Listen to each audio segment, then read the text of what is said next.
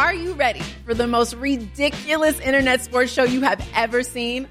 Welcome to Reacts, home of the most outrageous and hilarious videos the web has to offer.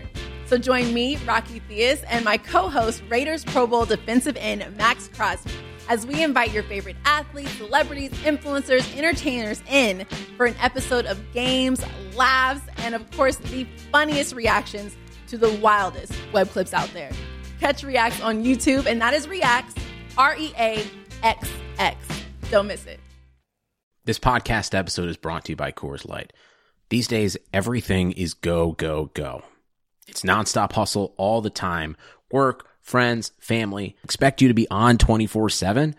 Well, sometimes you just need to reach for a Coors Light because it's made to chill. Coors Light is cold lagered, cold filtered, and cold packaged. It's as crisp and refreshing as the Colorado Rockies. It is literally made to chill. Coors Light is the one I choose when I need to unwind. So when you want to hit reset, reach for the beer that's made to chill. Get Coors Light in the new look delivered straight to your door with Drizzly or Instacart. Celebrate responsibly. Coors Brewing Company, Golden, Colorado. Regressing to the mean since 2015, it's the Hockey PDOcast with your host, Dmitry Filipovich. Welcome to the Hockey PDOcast. My name is Dmitry Filipovich, and joining me is my buddy William Kwam. William, what's going on, man? Not much. How are you? I'm good. I'm glad we're finally recording this. We were supposed to record the other day, and it's been a hassle getting it done, but we're finally here, and we're gonna have a good chat. I'm excited about this because I'm so deep in the NHL playoffs and just that consuming all my time and thinking about it. And obviously, we're focusing on that on this show most days. So the fact that this is going to be a bit of a reprieve and we're going to talk about a bunch of random NHL topics is going to be a nice little change of pace. Yeah, I'm excited about it. Yeah. So let's start with your sort of background or your path towards getting here. That always interests me, and I'm sure our listeners would appreciate the fact of getting a little bit of a backstory here. So, and you and I had a chat on the phone before we started recording this, and you were telling me a bit about your time with the Rangers and some stories there, and I thought, if you'd oblige, it'd be kind of fun to talk about that now that we're actually recording. Yeah, absolutely. So, how I got my start with the Rangers was quite funny. I was a sophomore in college, and I really didn't know what I wanted to do. I knew I wanted to get into the NHL somehow, but I really didn't have a path, and I didn't really have any connections in the business. So I get this internship with Banff Hockey Academy, which is a small little hockey academy out in Banff, Alberta. And it just so happens that Glenn Sather, that's where he spends his summers. So I kind of get this bold idea that I'm going to get the internship and I'm going to go up to his door and I'm going to knock on his door and I'm going to say, Mr. Sather, I want to work for the New York Rangers, and it's going to go great. So I get the internship. I'm in Banff, and I go up and I knock on his door, and he opens the door and he looks at me and he goes, "What do you want?" And my heart is just pounding, and I didn't even know what to say. And I was just like, "Mr. Sather, my name is William Kwam. I am interning right down the road at Banff Hockey Academy, and my goal is to one day work for the New York Rangers." And he just gives me like this dumbfounded look and says, "Yeah, good luck, kid." And I was just like, "Oh my God," I had no idea what to say. Here's a question: Did he have a cigar in his mouth at the time? He did. Okay, good. Okay, good. Just wanted to make sure. Yeah, and it just makes everything even more intimidating, right? So I just kind of splurt out. I'm like, "Mr. Sather, I'm really passionate about the hockey business. I really want to work in the NHL one day, and I'm willing to do whatever it takes to show you that I can do this." And he goes, "All right, meet me at my house at 7 a.m. on Saturday morning." So I leave his property and I call my dad, and I'm like, what do you do at 7 a.m. On a Saturday morning? You grab breakfast. we must be going out for breakfast. Like, this is going to be an amazing opportunity. And I show up Saturday morning. I have my dress shoes on. I have like a nice pair of jeans and a collared shirt. And he's standing there and he hands me this laundry list of things to do. And it's like mow the lawn, wash his car, clean the gutters. It just went on and on, all yard work. And that's how I kind of got my start into the business. I did that for him like every other day for the whole summer. And, you know, during that time, some days I was working with him and I was helping, and some days, you know, I was completely by myself. But that's how I kind of got my relationship with Mr. Sather, just by helping him out around the house at the end of the summer. He looked at me and he said, if you do the Banff Hockey Academy internship next summer, let me know. I'm definitely going to need some help. And I came back and I did it again for my whole junior year summer. And then going into my senior year, I applied for a job with the Rangers in hockey operations. I got the position, and that's how it all kind of came to be, just by the luck and fortune of knocking on his door one day. You must have really been good at mowing the lawn. That's my big takeaway from that story. I was probably oh my God. I think the first time I mowed it, he looked at me and was just like, yeah, you need to do that again. That's awesome. Yeah. People think working in the front office is all rainbows and lollipops and all good stuff, and you're having these fancy meetings and you're watching games and winning Stanley Cups, but no, it's a lot of lawn mowing and a lot of doing the dirty work. Yeah, it completely is. And when I started working for the Rangers, that was a really eye-opening experience, because you kind of pull the curtain back to the NHL, and like you said, you think it's going to be this big spectacle, right? And it's really not. It's long hours, a lot of hard work, a lot of egos. But I wouldn't change anything. It was working for the Rangers was an amazing experience, and everyone treated me so well there. So, what year was that again? You were saying it was like 2014, 15, I believe. Yeah. The year that we went after Jimmy Vesey. So, 2014, 15. Right. So, what kind of stuff were you doing for them this season? Because obviously, it was such a big organization, but at the same time, I think it's changed quite a bit now under Jeff Gordon, and I imagine, things are being run differently and it's much more progressive. But at the time, I imagine that, the league as a whole, not even just the Rangers, but things were a step back from where they are right now. And so I'm kind of curious, like, what was sort of going on there behind the scenes, and what kind of stuff were you doing for the Rangers? Yeah, so I was really just a jack of all trades kind of guy. I mean, if you want to call it specialty, I wouldn't call it a specialty, but I kind of focused in on analytics. I thought that's where I could bring the most amount of value to the organization. And I was working under a guy named Jim Sullivan, who's their director of analytics. But you're right. It was, kind of the changing of guard. When I was there, Mr. Sather was starting to take a step back. He had just handed the reins over to Jeff Gordon, who was now the GM. Chris Drury was now in the mix. He wasn't the assistant general manager just yet. I believe he was the director of player development at the time. So there was a kind of like a change of guard.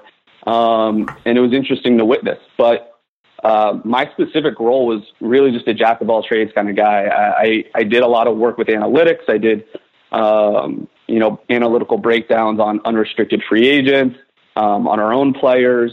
If I wasn't doing that, I was helping out with depth charts. We had this massive board, for every single team, and we were constantly updating depth charts. If players were in the minors, if they were in the NHL, if they just signed a deal, how long was their deal signed for? But I also did video breakdowns. We were, like I said, we were going after Jimmy Vesey that year, so I watched a lot of video on Jimmy. But I also dealt with the CBA a little bit. So I really was a jack of all trades kind of guy. It wasn't like super specific. It was wherever you can, try and help and add value to this organization, do it.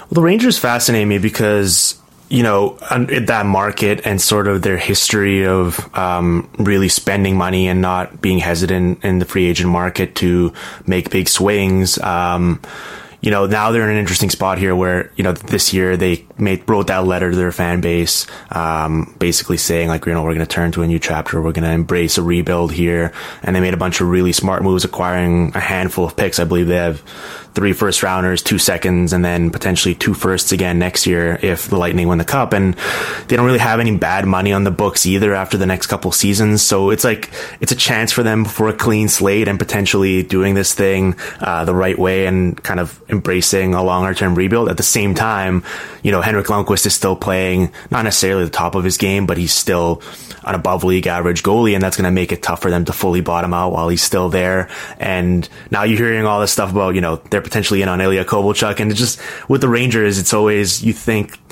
hey, they might actually be kind of doing this in a more reasonable, drawn out way. And then all of a sudden this summer, they could very easily flip that switch and just go completely the other way. So I'm very curious to see what happens there. Yeah. And to be honest, I am too. They have such a great staff. Jeff Gorton's a really intelligent guy, and Chris Drury, he's really amazing. He treated me so well when I was there. But I think you're right. And, when I was there was always the topic of conversation of how do we get back to the cup final? How do we have this opportunity again? And you always had different opinions of, do we need to go younger? What pieces are we missing? So, I agree. I think it's really going to be interesting. There was one time we were all having lunch together, and, I'm obviously at the bottom of the totem pole. So I'm sitting at the end of the lunch table, and, we're just talking trades, and, somebody broaches the question, if we can trade one player right now, who do we trade? And everyone kind of gives their opinion, and it gets to me. And I think this was like week 3 or week 4. And I was like, let's trade Henrik Lundqvist. And it just goes silent. And everyone looks at me. And Jeff Gorton looks at me and goes, yeah, that's not going to happen. And I was like, with all due respect, if like we're talking about rebuilding this thing, he's maximum value right now. Like if you look at him, he just came off the great season. He's getting older. There's no doubt in my mind that he's going to start to regress, which really hasn't happened all that much. He's done a phenomenal job at his job as he's gotten older in age. But to me, I always thought, if you could, get rid of a player at maximum value who has an opportunity or is going to have the chance to regress over the next couple of years because he's getting older in age, to me it was, you're going to take a hit from the fan base. You're losing the king, which, it's going to hurt. But, if you're able to get really valuable pieces back and really grow the thing, then I always thought that was going to be a huge value for the team. But yeah, it's interesting. I think what Jeff Gorton is doing is great. I thought he had a great spring. I thought the letter to the fans was great, and I'm really pulling for him. I hope he gets the boat back on track. Well, yeah, I'm just looking at their page on Cap Friendly now, and it's a bit of a unique scenario where like a team like the Detroit Red Wings, for example, like it's tough to envision over the next couple of years them pulling out of this just because they have so much bad money tied up in players who don't project to get any better with this Rangers team, other than the Shattenkirk and Stahl and I guess Lundqvist deals. Like for the most part, it's really just a younger group that isn't on the books for a long time. So it's like Jeff Gorton really is going to have a clean slate here, so to speak, to build this team the way he wants to and the way he envisions it. And it's not something necessarily that he just, fully inherited and now his hands are tied behind his back. So it's a great opportunity for him. I imagine with that market though, there is a certain, amount of added pressure that it's not, one of those things where I don't think,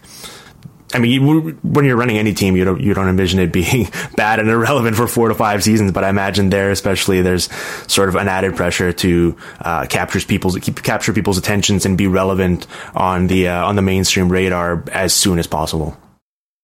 Oh yeah, absolutely. It's a brutal market. As great as New York is, and how great the fan base is, you go to a game and they play bad and they're on you. and it could be, you could just have one bad power play and they're booing you, and you make one wrong move, or you have a couple bad years, and the fan base, they're relentless. So like you said, the reins are now in his hands, and I'm really excited to see what he does, because I think he's fully capable of doing and making some great moves there. Okay, William, let's take a quick break here to hear from a sponsor, and then we're going to pick up this conversation on the other end of things. If you're a member of the New York Islanders and you're struggling to adjust and adapt to life in the Lou Lamoriello era and all that it entails, let me help make that process a little easier for you by introducing you to my friends over at Harry's Razors.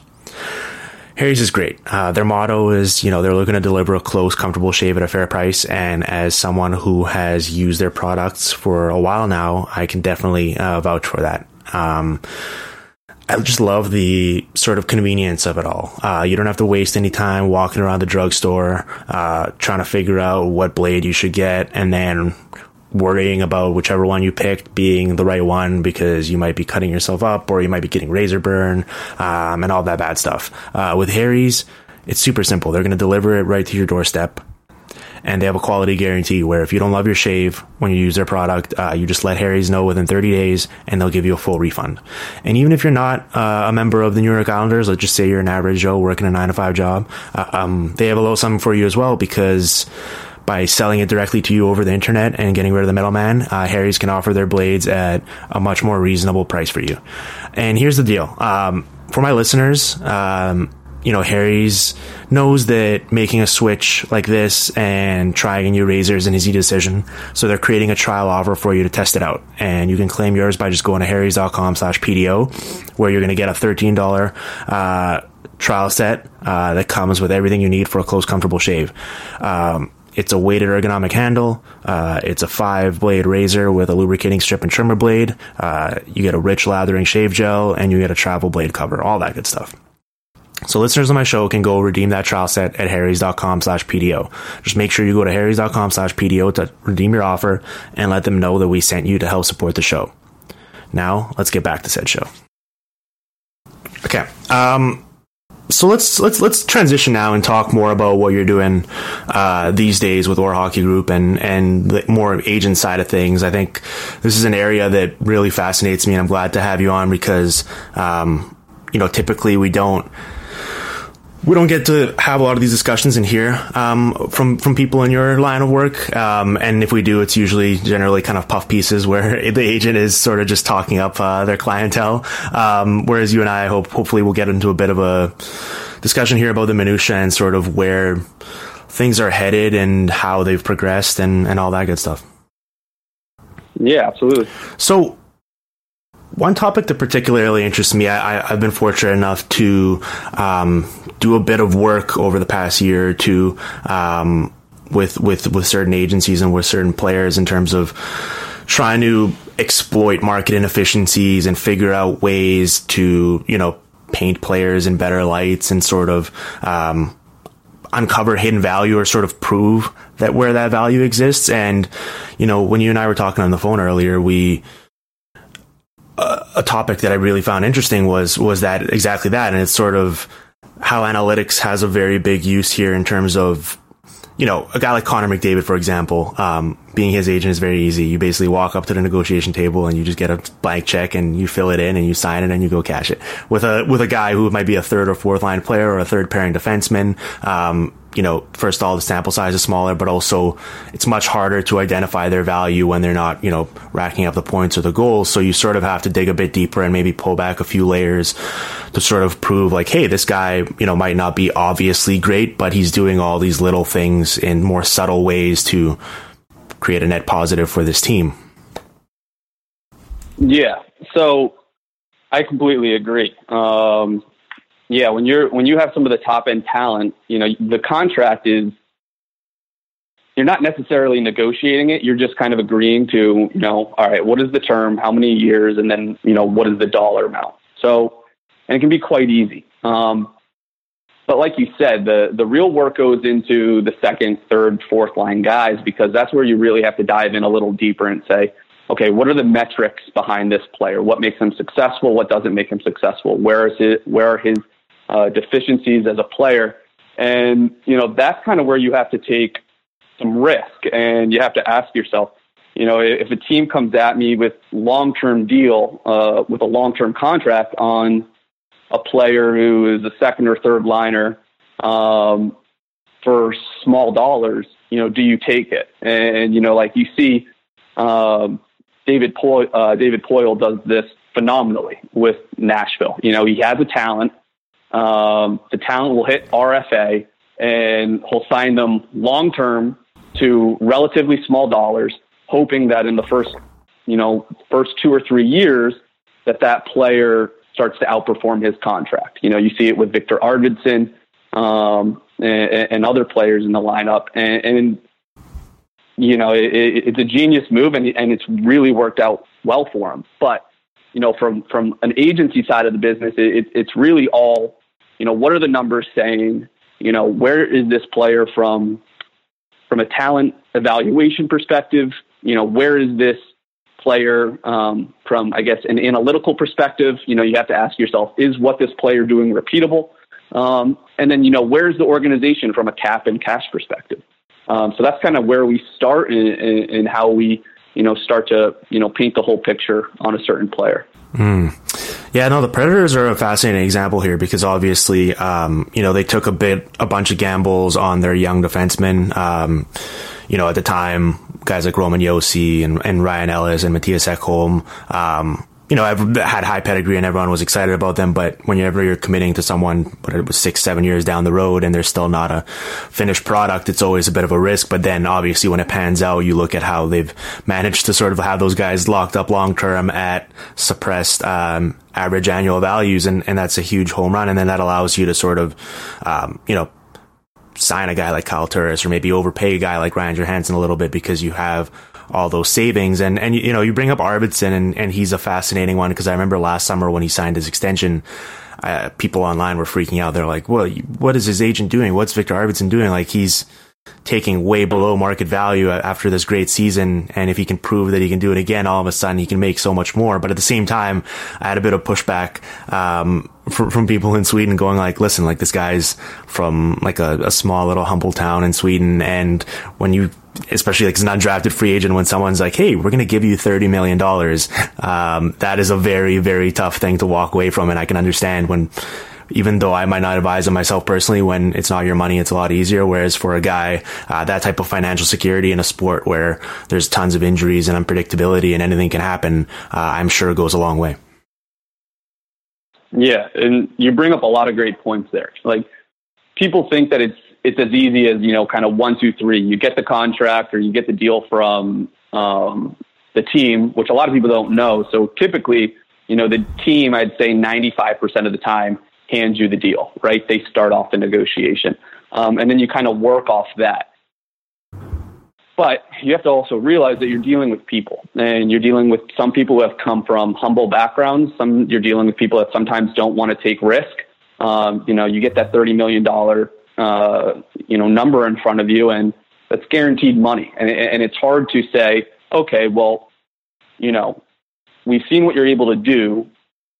Is this repeatable? And if it is repeatable, why don't we take less years, maybe at a little bit more money, and kind of let's roll the dice. Let's try to make a good educated bet here and say, if it's repeatable, you put up another couple 30-goal seasons, all of a sudden, instead of looking at 4.25 a year, you might be looking at 5.5 a year, maybe even 6. So it's definitely a gamble, but you also have to ask the player, where are you happiest? If he has a girlfriend or a wife, he loves his teammates. He might love Nashville. He loves, the situation he's in. There's so many different leverage points that can go into a negotiation and can go into a contract that, Victor might have saw the dollars and said, yeah, I know I'm going to be getting underpaid. I know that, people are going to leapfrog my contract in 1 or 2 years. But I'm okay with that. I have, $30 million guaranteed, and he's fine with it. So it's definitely a negotiation. And I think that's where the onus is on the agent to say, are you willing to take a risk? Where are we allocating the risk? And just giving the player as much possible information giving him as much information as possible so that he can make an educated decision. Well, another interesting factor here is the idea of a no move clause or a no trade clause. I remember a handful of years ago when the Canucks were still relevant and still good and being run by Mike Gillis and Lawrence Gilman. I remember at the time as a contender, they were doing a really interesting job of sort of making all the pieces fit financially by basically just giving everyone a no move clause or a no trade clause in their deal. And then that type of security, and a lot of people that were signing with the team wanted to stay in Vancouver at the time, obviously, and wanted to control their own future. So you're willing to take maybe less money to get that provision in your deal. And everyone at the time, no one was really complaining because the Canucks were so good and they were able to retain all their players. And then when the bottom fell out a little bit, and then all of a sudden, those no moves in the contracts all of a sudden started handcuffing the team a little bit and making it tougher to move away from some guys. Then all of a sudden everyone started, yelling about what a disaster it was and how could they make that happen. So I always find that sort of fascinating as well, because in these negotiations, sometimes you have to you get all the information as an agent from the team and about the player, and you sort of present that to your client. But then there's also this sort of give and take, like with any negotiation, and push and pull, and you're sort of all sorts of different things to factor in. So I find that area fascinating as well. Yeah, it definitely is. It's all leverage, right? Like you might want certain dollars. You might want, $30 million over 5 years, and a team might not be willing to pay that, but they might be willing to add in a no movement clause or no trade clause for less dollars. So yeah, there's all different types of leverage points, and it's all a trial by trial basis. You look at certain teams and how they deal with players, and they have a blueprint for success. Like you look at Steve Yzerman, he has a blueprint on how to deal with entry-level contracts, and then how to deal with restricted free agents, and then how to deal with those players as they enter unrestricted free agency. And then you look at some teams, and every player is different. You see it with Schedule A and Schedule B bonuses. For the longest time, Toronto didn't even give that to entry-level contract players. And, then you get Austin Matthews, and then all of a sudden that changes, right? Mm-hmm. So it's all a trial-by-trial basis. It all goes by leverage, and yeah. So, okay, here's a bit of a thought exercise for you then. Let's say you have a client, and you're sort of deliberating between how you want to go about future deals, and they're coming up off their ELC, and you have an option to either go with a bridge deal or a long-term extension. How much is the fact that, we know that the cap is going to spike a little bit here this coming season, and we presume that, although it hasn't happened in the past, if the sport is going to continue to grow and it's going to continue to thrive, hopefully, the cap will, as a result, also continue to soar, which obviously means more money for everyone. So how much of that factors into the decision making, and whether you want to take a deal right now that's going to maybe provide you with that financial security versus maybe taking a shorter 2-3 year deal where you can continue to prove yourself, and all of a sudden when the cap does rise, really cash in? Yeah. My personal opinion is always probably to go with the bridge deal. I'm a big fan of bridge deals, and I think the reason why is because from an analytical perspective, and that's kind of where my background is, it allows me to collect a larger data sample of what this player can do in the NHL. Now, if he's coming off of his, RFA deal, he's obviously a younger player. He's still in his prime.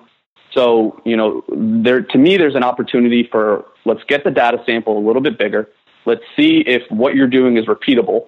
And if it is, let's cash in on your UFA contract.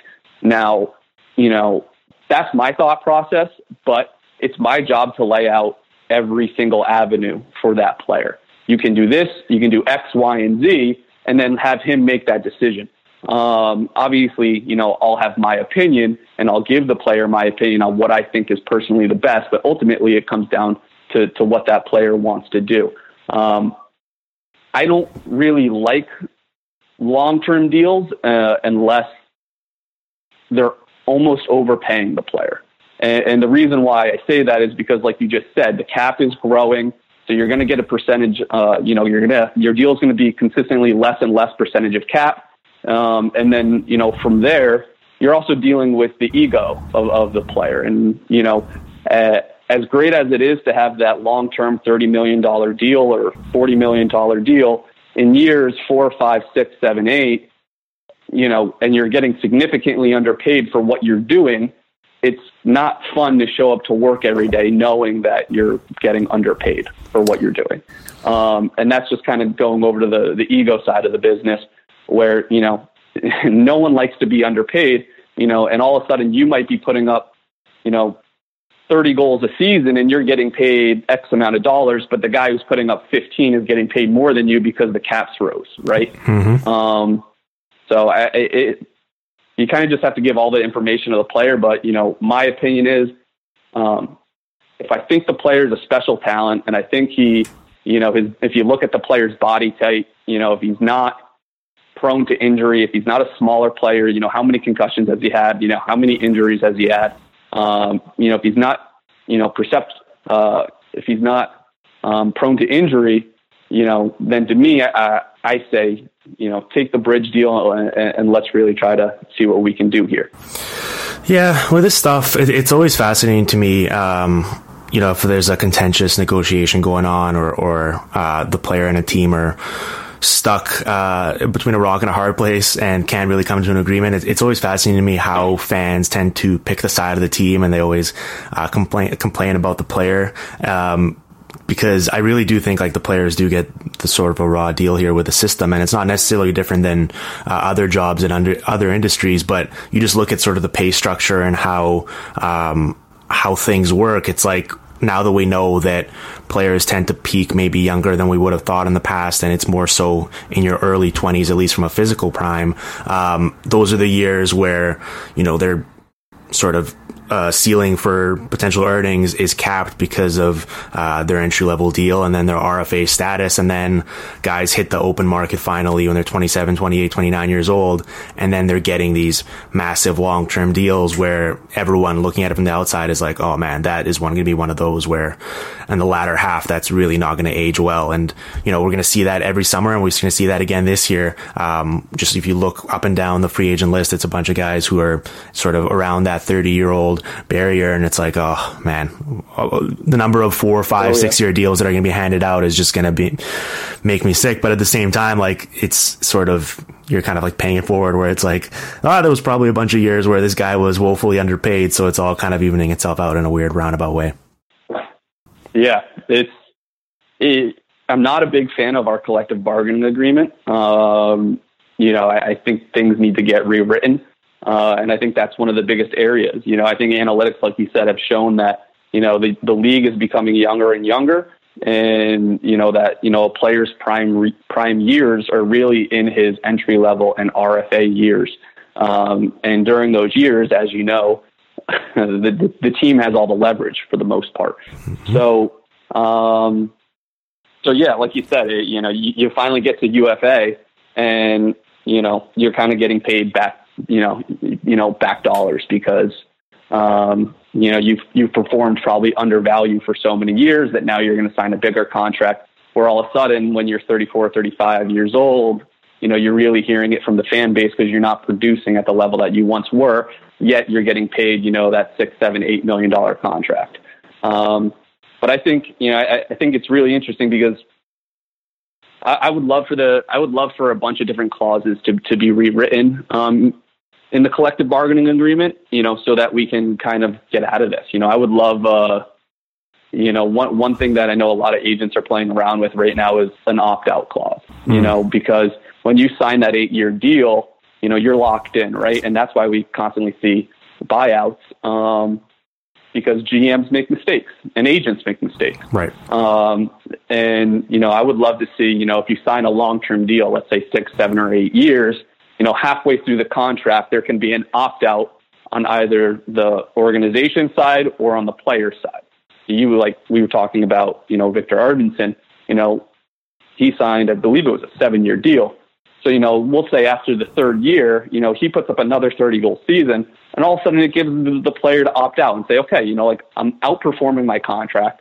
I can get more either with Nashville or potentially on the open market and kind of go from there. So, I would love to see that. Will that ever happen? Probably not. But Yeah. Well, it's fascinating because you look at some other leagues, for example. I know like the NBA has opt-out clauses, and they have all these player options and stuff. And it does seem like it's, not necessarily more evenly balanced, but it does seem like there's a bunch of other different wrinkles going on that give the players more leverage and also create various other opportunities. So I would definitely be all for that. But, I've learned with stuff like this, as much as sometimes people have good intentions, the NHL is very slow to adapt to stuff and not necessarily the most progressive or creative. So it could be a long time before we actually see any sort of fundamental changes there. Yeah, definitely. Yeah, it's going to be interesting to see what happens over the next couple of years and see if there's another lockout or if there's a strike on the players' side. But so I have a couple other things. I have a couple other things here. So okay, one, we saw at the World Championships, they were playing around with this player tracking data, and it's something we've been talking about for years and years. And there was a report the other day that they're gonna, I think, put a tracking chip in the puck, and we're gonna see where that goes. And I think my thoughts on this are very on the record already. I think it's long past due that we have this stuff, and I think it's really going to change the game in terms of what we know and how we approach analysis.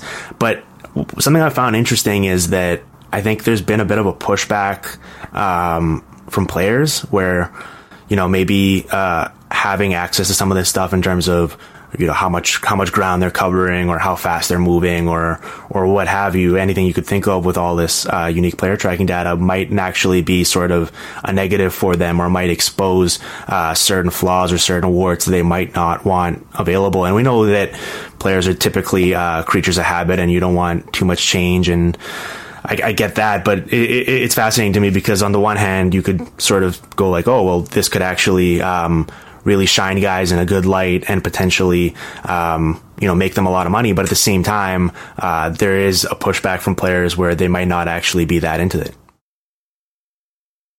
Yeah, it's interesting. I think it's all about how the NHL decides to kind of convey the information, right? Because you have to convey it in a way that gets the players excited. And, when the players first started hearing about analytics, they hated the idea, right? But now, more often than not, you have players constantly wanting to learn more and more and more and trying to make themselves, they understand now that they can use it in a way to make them more valuable to an organization, which hopefully, gets them more dollars on their contract. And I think that this is probably going to be the same thing. You look at first, they're probably scared of it. They think that this is probably going to be a negative for them. If they have a certain deficiency in their game, it's going to be exposed. And when a deficiency is exposed, the organization has more leverage. But, I think it's all in how you convey the message and how you flip it and make sure that they're understanding that this can help them, obviously, just as much as it can hurt them. But if you take, I guess, more of an approach where, I'm going to use this information to become a better player, to figure out what my deficiencies are, and then get better at those deficiencies, I think it's only a plus for a player. I'm really interested when you say, and I know that in your current job capacity, you're working with players in terms of, you're crunching a lot of tape, but you're also using the numbers to sort of help educate them a little bit and help grow their minds. But, I always...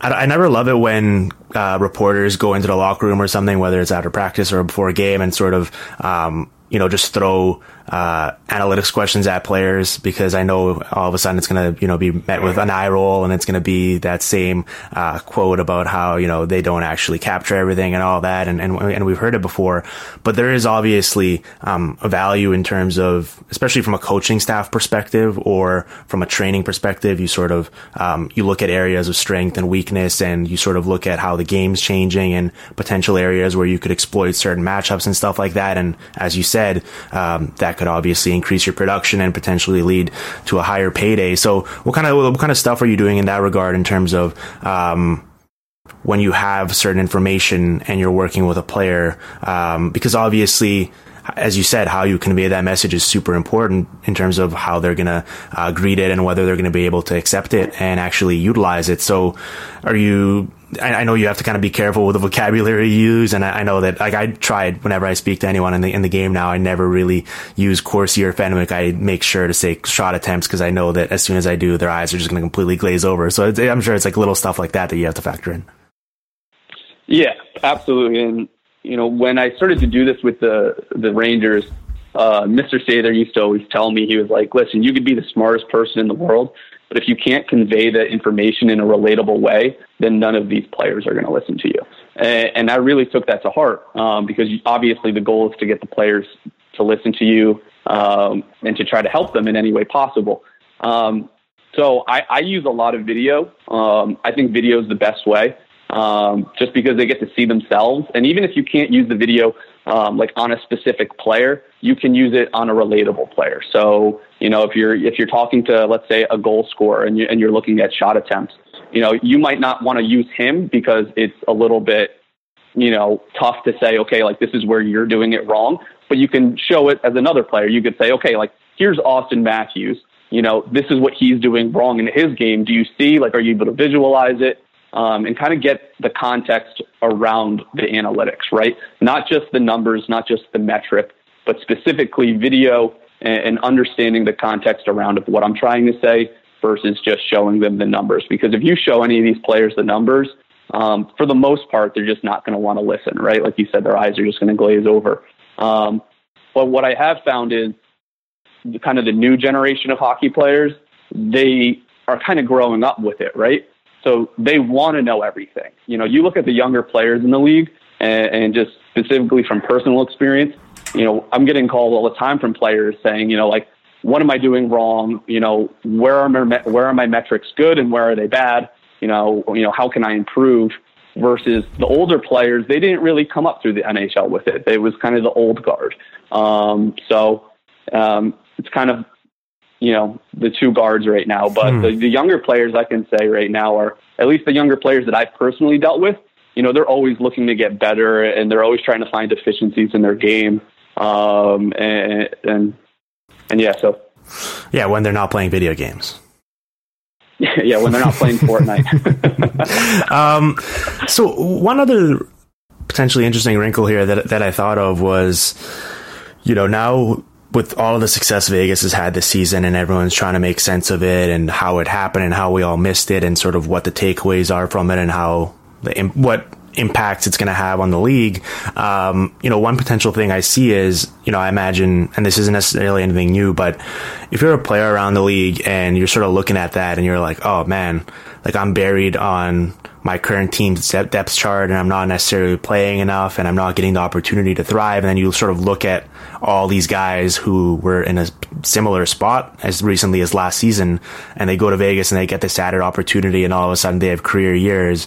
Like, I imagine one takeaway from that is definitely going to be like, it just shows that, sometimes there are these areas to grow. Now, obviously, it's not necessarily going to be uniformly like that, and you can't just expect that every single player that's playing bit minutes on every team right now is ready for a huge breakout season. But at the same time, it does sort of show how there might be hidden gems around the league, and how, and that's maybe why we look at stuff like rate stats and on a per minute basis, because it might show that where guys who aren't playing enough right now might be ready for more opportunity down the road. Yeah, it really is interesting. I'll tell you, when I was with the Rangers, I did my unrestricted free agent analytical breakdown. It really was just more or less a cost benefit analysis of, out of all the unrestricted free agents, where can we get the most benefit for the least amount of cost? And Jonathan Marchessault was at the top of our list. So, it would really be really nice if they had locked him up. Mm-hmm. But yeah, I think you look at the league and you look at specific organizations, there's always players, that for one reason or another, they haven't gotten the opportunity that they deserve. They might have burned a bridge with a coach, an assistant coach, a general manager just might have somebody else that's, a little bit higher on the list. But I agree. I think, every general manager right now is probably scratching their head and saying, how do we repeat what Vegas just did? Who in our organization is undervalued? Who in other organizations is undervalued that we could potentially trade for? and really trying to find, you know, the next William Karlsson, the next Jonathan Marchessault, you know. So yeah, I absolutely love what Vegas did. I love what they're doing, and I'm absolutely pulling for them right now. Well, I'm fascinated from the agent side though, because, you know, obviously Vegas is such a unique opportunity with a clean slate, and sort of there was nothing already established there, so everyone is kind of starting from scratch. And you say like, oh, you know, that's a flash in the pan, it's a one-time thing. But then now with Seattle potentially entering the league on the horizon in the next couple of years, like I imagine that there is going to be an incentive there where if you are one of those players who's buried, or you know, if you're the representative, you might be pushing for that player to all of a sudden potentially get their chance with Seattle based on how things have gone in Vegas. Definitely, yeah. You know, I don't want to. Seattle is going to be interesting because I think, one, you know, you're going to have general managers take a lot harder look at their lineups. And they're definitely not going to make the same mistake twice. But also, you think you really have to give Vegas, you know, credit. You know, Gallant is an amazing coach, and I think it's really an amalgamation of things. You know, if you don't have Gallant, is the team still as good? You don't know. All you hear about these players talking about is, you know, I love playing for this guy. You know, he's such a phenomenal coach, and we heard that all the way back to, you know, when he was with the Florida Panthers organization. So you know. From a player perspective, absolutely. You're always trying to find ways for the player to get more ice time and more opportunity. And then all you're hoping is that once he gets more ice time and that opportunity, that player executes. Otherwise, it's just a wasted opportunity.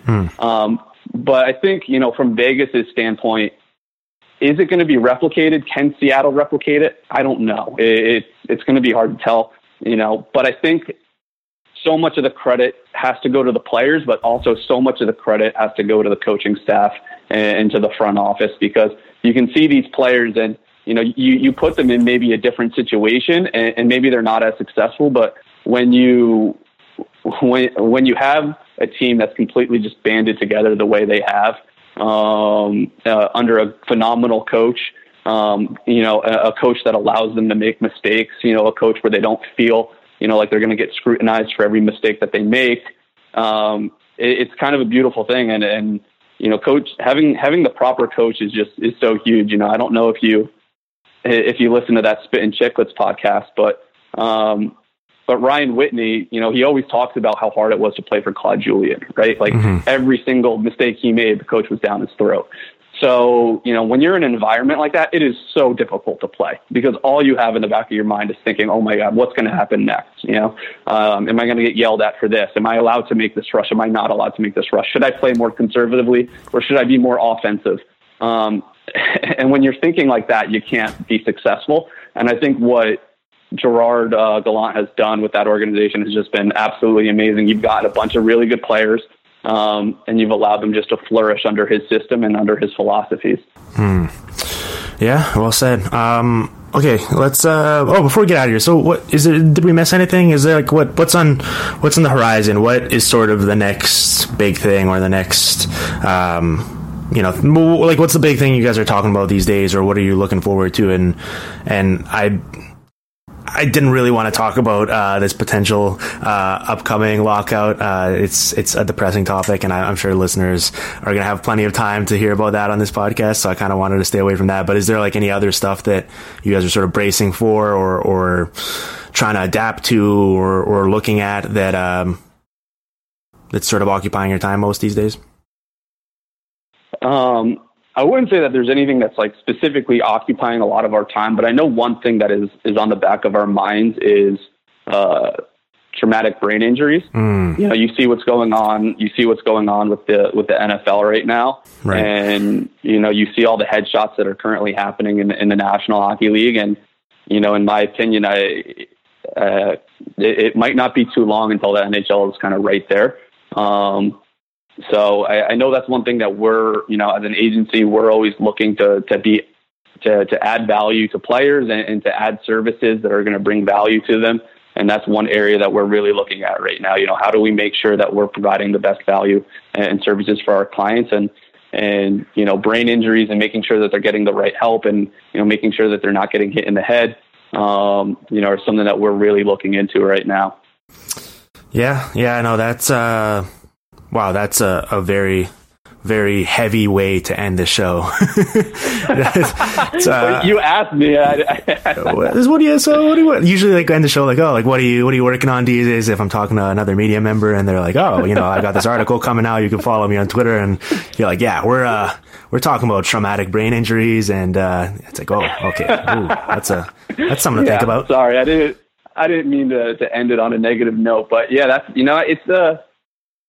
it's going to be a big issue. You look at, especially in the playoffs when the refs kind of dial it back a little bit, right. When they let some things fly that wouldn't necessarily fly during a regular season.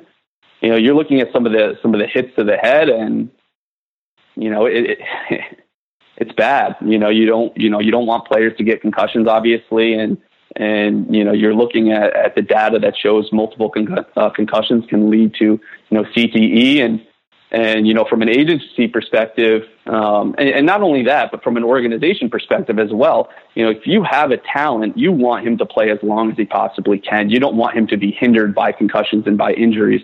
So I just think the whole sports science is really probably the next big thing in the NHL and in the agency side of the business.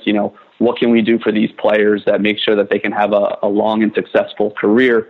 And I just think that's where I'm probably occupying or focusing a little bit of my time right now. Yeah. But sorry to end the podcast. No, that's good. I mean, it's an important subject, and the league would be better off if the higher ups acknowledged it and sort of we had a bigger dialogue about it, as opposed to just pretending that everything is okay and sweeping it under the rug. Because as you mentioned, this postseason and all year, we're seeing all this stuff, and really it's kind of coming to a head here, no pun intended. And it's you say it's going to be an issue. I think it already is. And, it's a really good thing to be investing your time and trying to figure it out and make better. So I'm all for that.